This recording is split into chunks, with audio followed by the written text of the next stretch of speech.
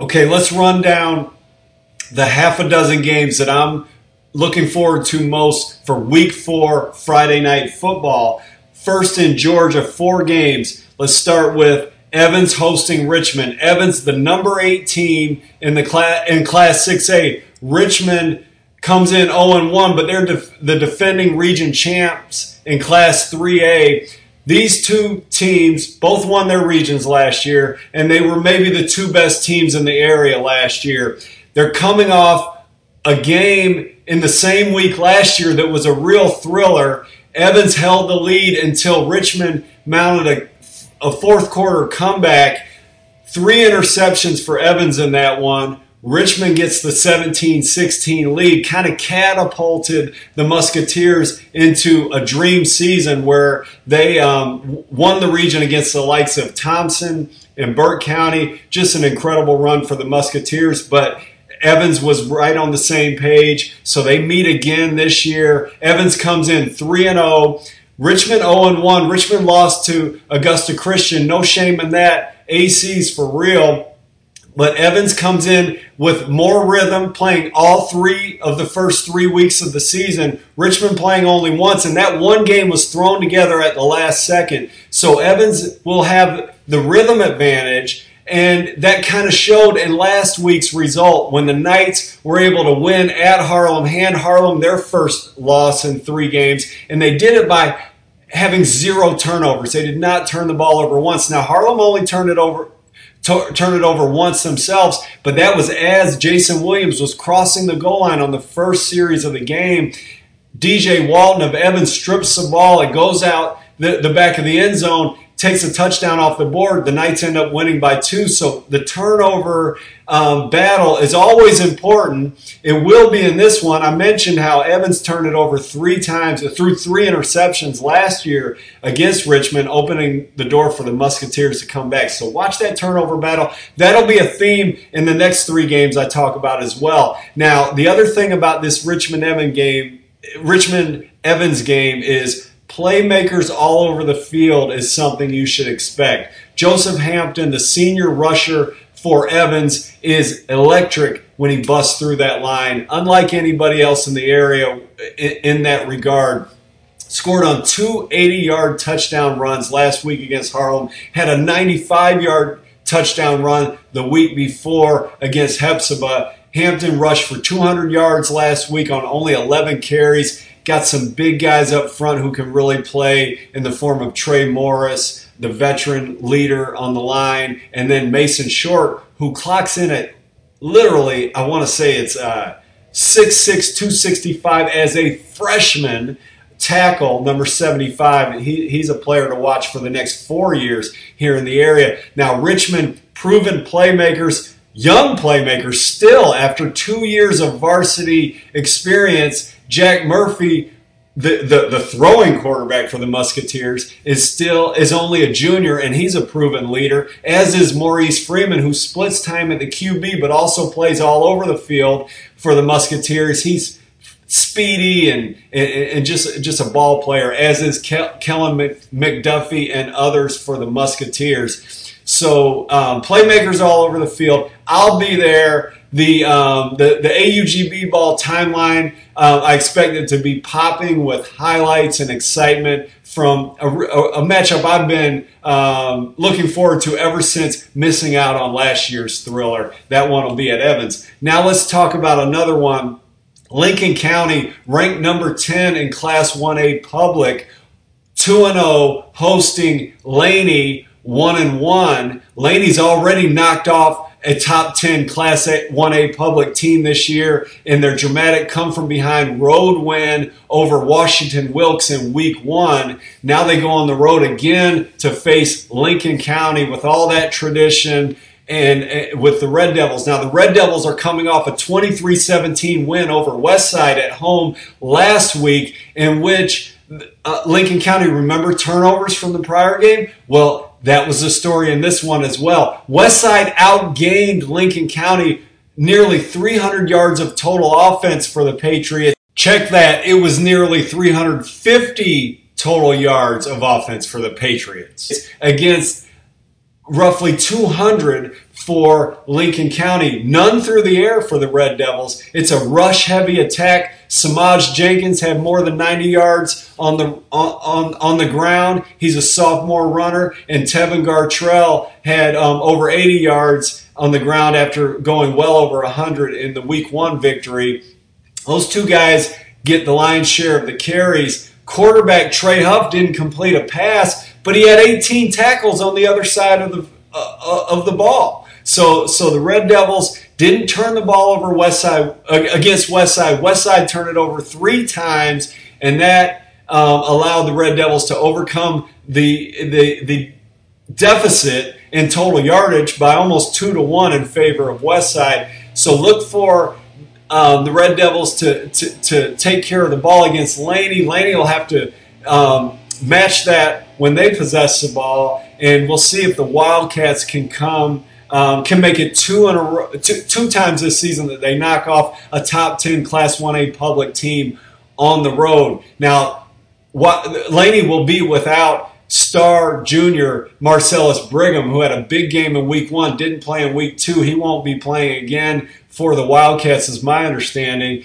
That'll hurt, but football's a team game, and Laney showed in Week 2 that they can compete with high-level competition on the road, no matter who's on the field, that being a 24-14 loss at Jackson. Laney's really turning in the right direction. Lincoln County has been turning in the right direction. This should be an exciting game. Now, let's go to Greenbrier hosting Grovetown. Remember, turnovers.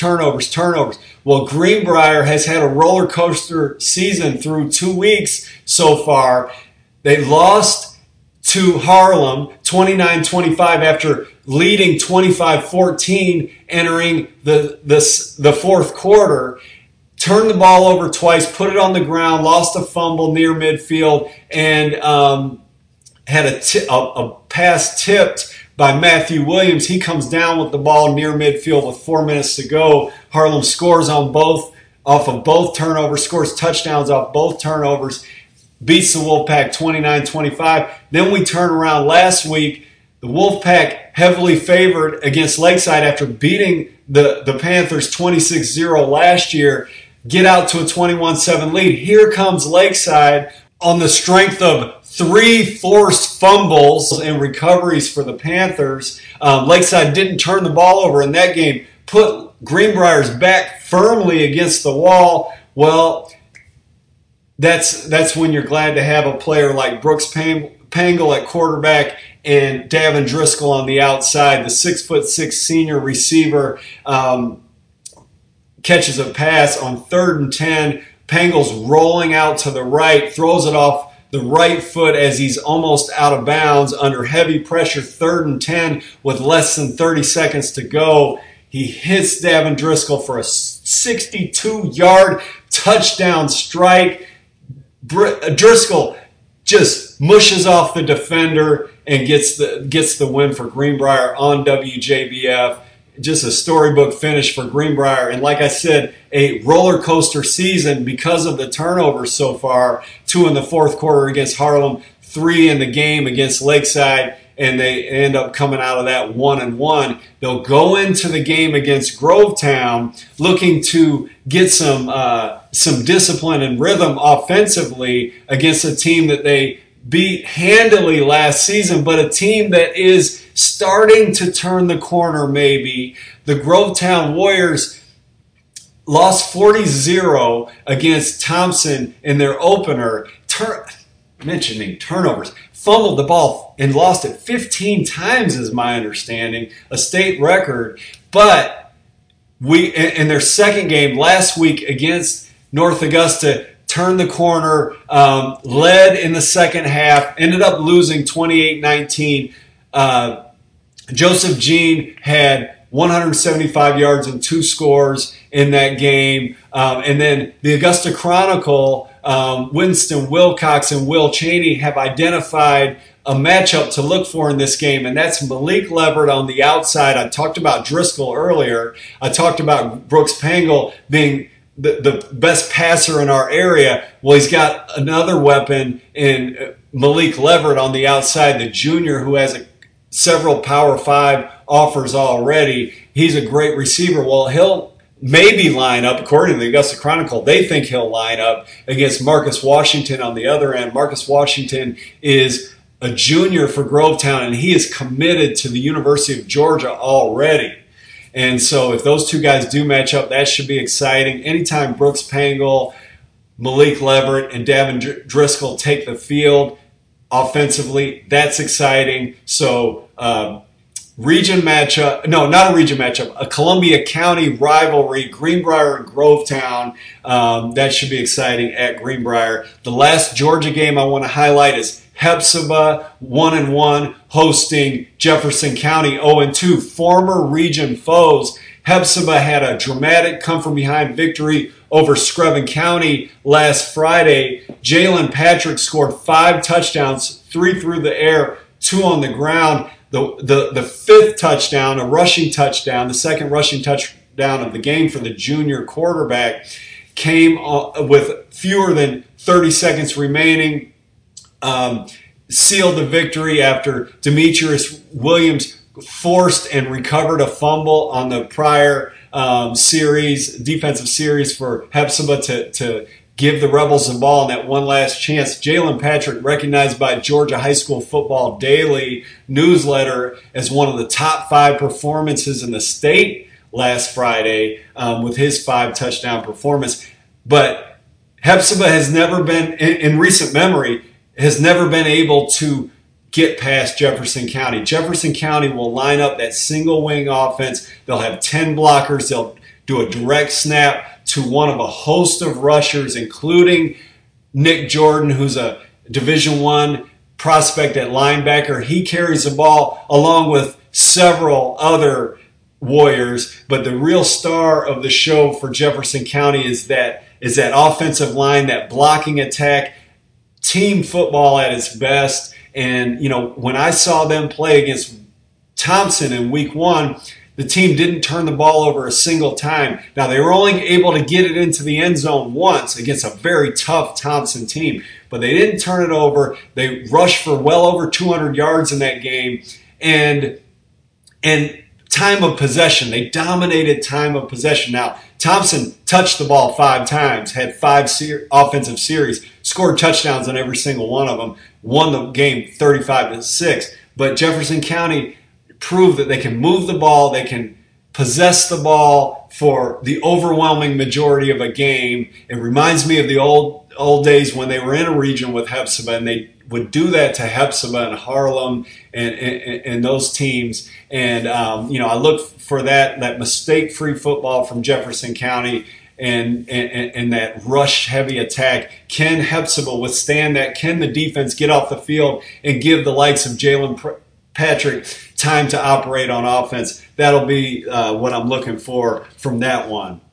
Don't let Jefferson County's 0-2 record fool you. They lost to Thompson and they lost to Swainsboro 7-0. Swainsboro is always great, and Thompson needs no introduction. Top 10 team in Class 3A. Over in South Carolina, the first one I'll look at is Greenwood coming to town to visit North Augusta. North Augusta's 2-1, only loss coming to Ridgeview, South Carolina South Carolina powerhouse. This Greenwood North Augusta matchup, non-region, 2 Class 4A teams. North Augusta has an embarrassment of riches offensively. What do I mean by that? Well, you've got DJ Curry running the football with his bruising style. He rushed for 2 touchdowns against Grovetown last week. He's averaging more than 100 yards per game carrying the ball. And then you have not 1 but 2 capable quarterbacks. Austin Harrell, the senior, has proven himself to be kind of a unicorn in the sense that we used to have 3 sports stars all over the place, and now you don't see that very often. Austin is the quarterback for the football team, the point guard, 3-point shooting specialist, leading scorer, returning scorer for the basketball team, and standout on the baseball diamond as well. Well, Austin's a competitor. He's been doing what I just described for going on 3 seasons now, 3 years at North Augusta, and he can throw it and run it. all-around competitor, experienced quarterback. But then the Yellow Jackets also have and use a sophomore in Colson Brown behind center. Colson Brown is, he's a polished quarterback in the passing game already. After playing limited snaps in week 1, he's in week 2 and 3 amassed nearly 350 passing yards, 3 touchdowns through the air. He looks great doing it. He utilizes an explosive wide receiver on the outside in Jakari Gamble, a senior. Gamble caught 7 passes for 93 yards, including a key fourth quarter touchdown reception from Brown against Grovetown last week. Gamble plays on both sides of the ball. He's speedy. He's tough. He's heady. He knows what he's doing. He didn't get to play last season because of an injury, and he only got to play his first season for something like less than a quarter, if I remember right. Basically hasn't touched the varsity field until this year, and he's making up for lost time. An electric player on the outside. Look for North Augusta to, it's kind of a statement game. If they can handle Greenwood, man, I'll be so excited for the week 5 matchup between the Yellow Jackets and the Burke County Bears. 2 proud traditional football programs. I'll be at that one week 5, but that's week 5. Let's finish up week 4. Silver Bluff hosting Fox Creek on MeTV at 7:30 on Friday night. Replayed at noon on WJBF Sunday. I'll be watching that Sunday. Why? Because Silver Bluff, exiting last season and entering this season, is the hottest team in our area. The Bulldogs started this season with a 40-0 win at South Aiken. Silver Bluff is 2A. South Aiken's 4A. They go in there, beat them 40-0. The headlines have gone to Trayvon Dunbar for going on 2 seasons now. Dunbar was a freshman last year. I'm pretty sure he had 14 touchdowns in 5 games, a COVID-shortened 5-game schedule for the Bulldogs last year. Dunbar is a great back, but the Bulldogs are a complete team on both sides of the ball. They have experience, they have youth, they have speed, toughness. D'Angelo Bryant has really gotten that program onto a great track, the kind of track that we've always been accustomed to with Silver Bluff. And, we get to see them for the second time this season. They sat out week 2 and week 3, as did Fox Creek, who also opened the season with a blowout victory, that being a road win over Ben Lippen. Fox Creek, brand new head coach Lem Lackey, after Lackey's successful run at Evans. He's starting his next chapter at Fox Creek. The team looked great in the highlights that I saw from their first victory. Mike Adams at quarterback can really run and make things happen. It's much more than Adams when it comes to the weapons that the Predators possess. So I can't wait to see those 2 teams take the field again on TV in week 4.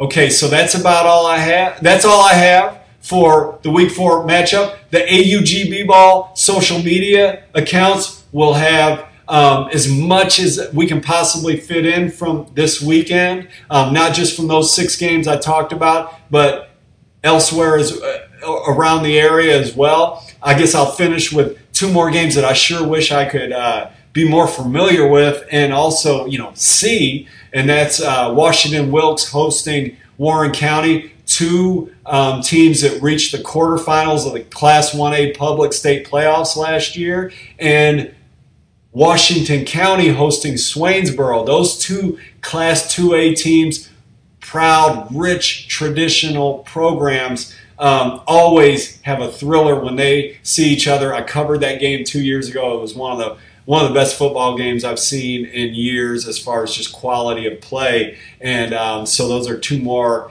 games to add to the 6 that I went into detail with that I've got my mind on, but there are more, and AUG B-Ball will have as much news, information, photos, highlights, and such as possible. I'll see you on the field for week 4.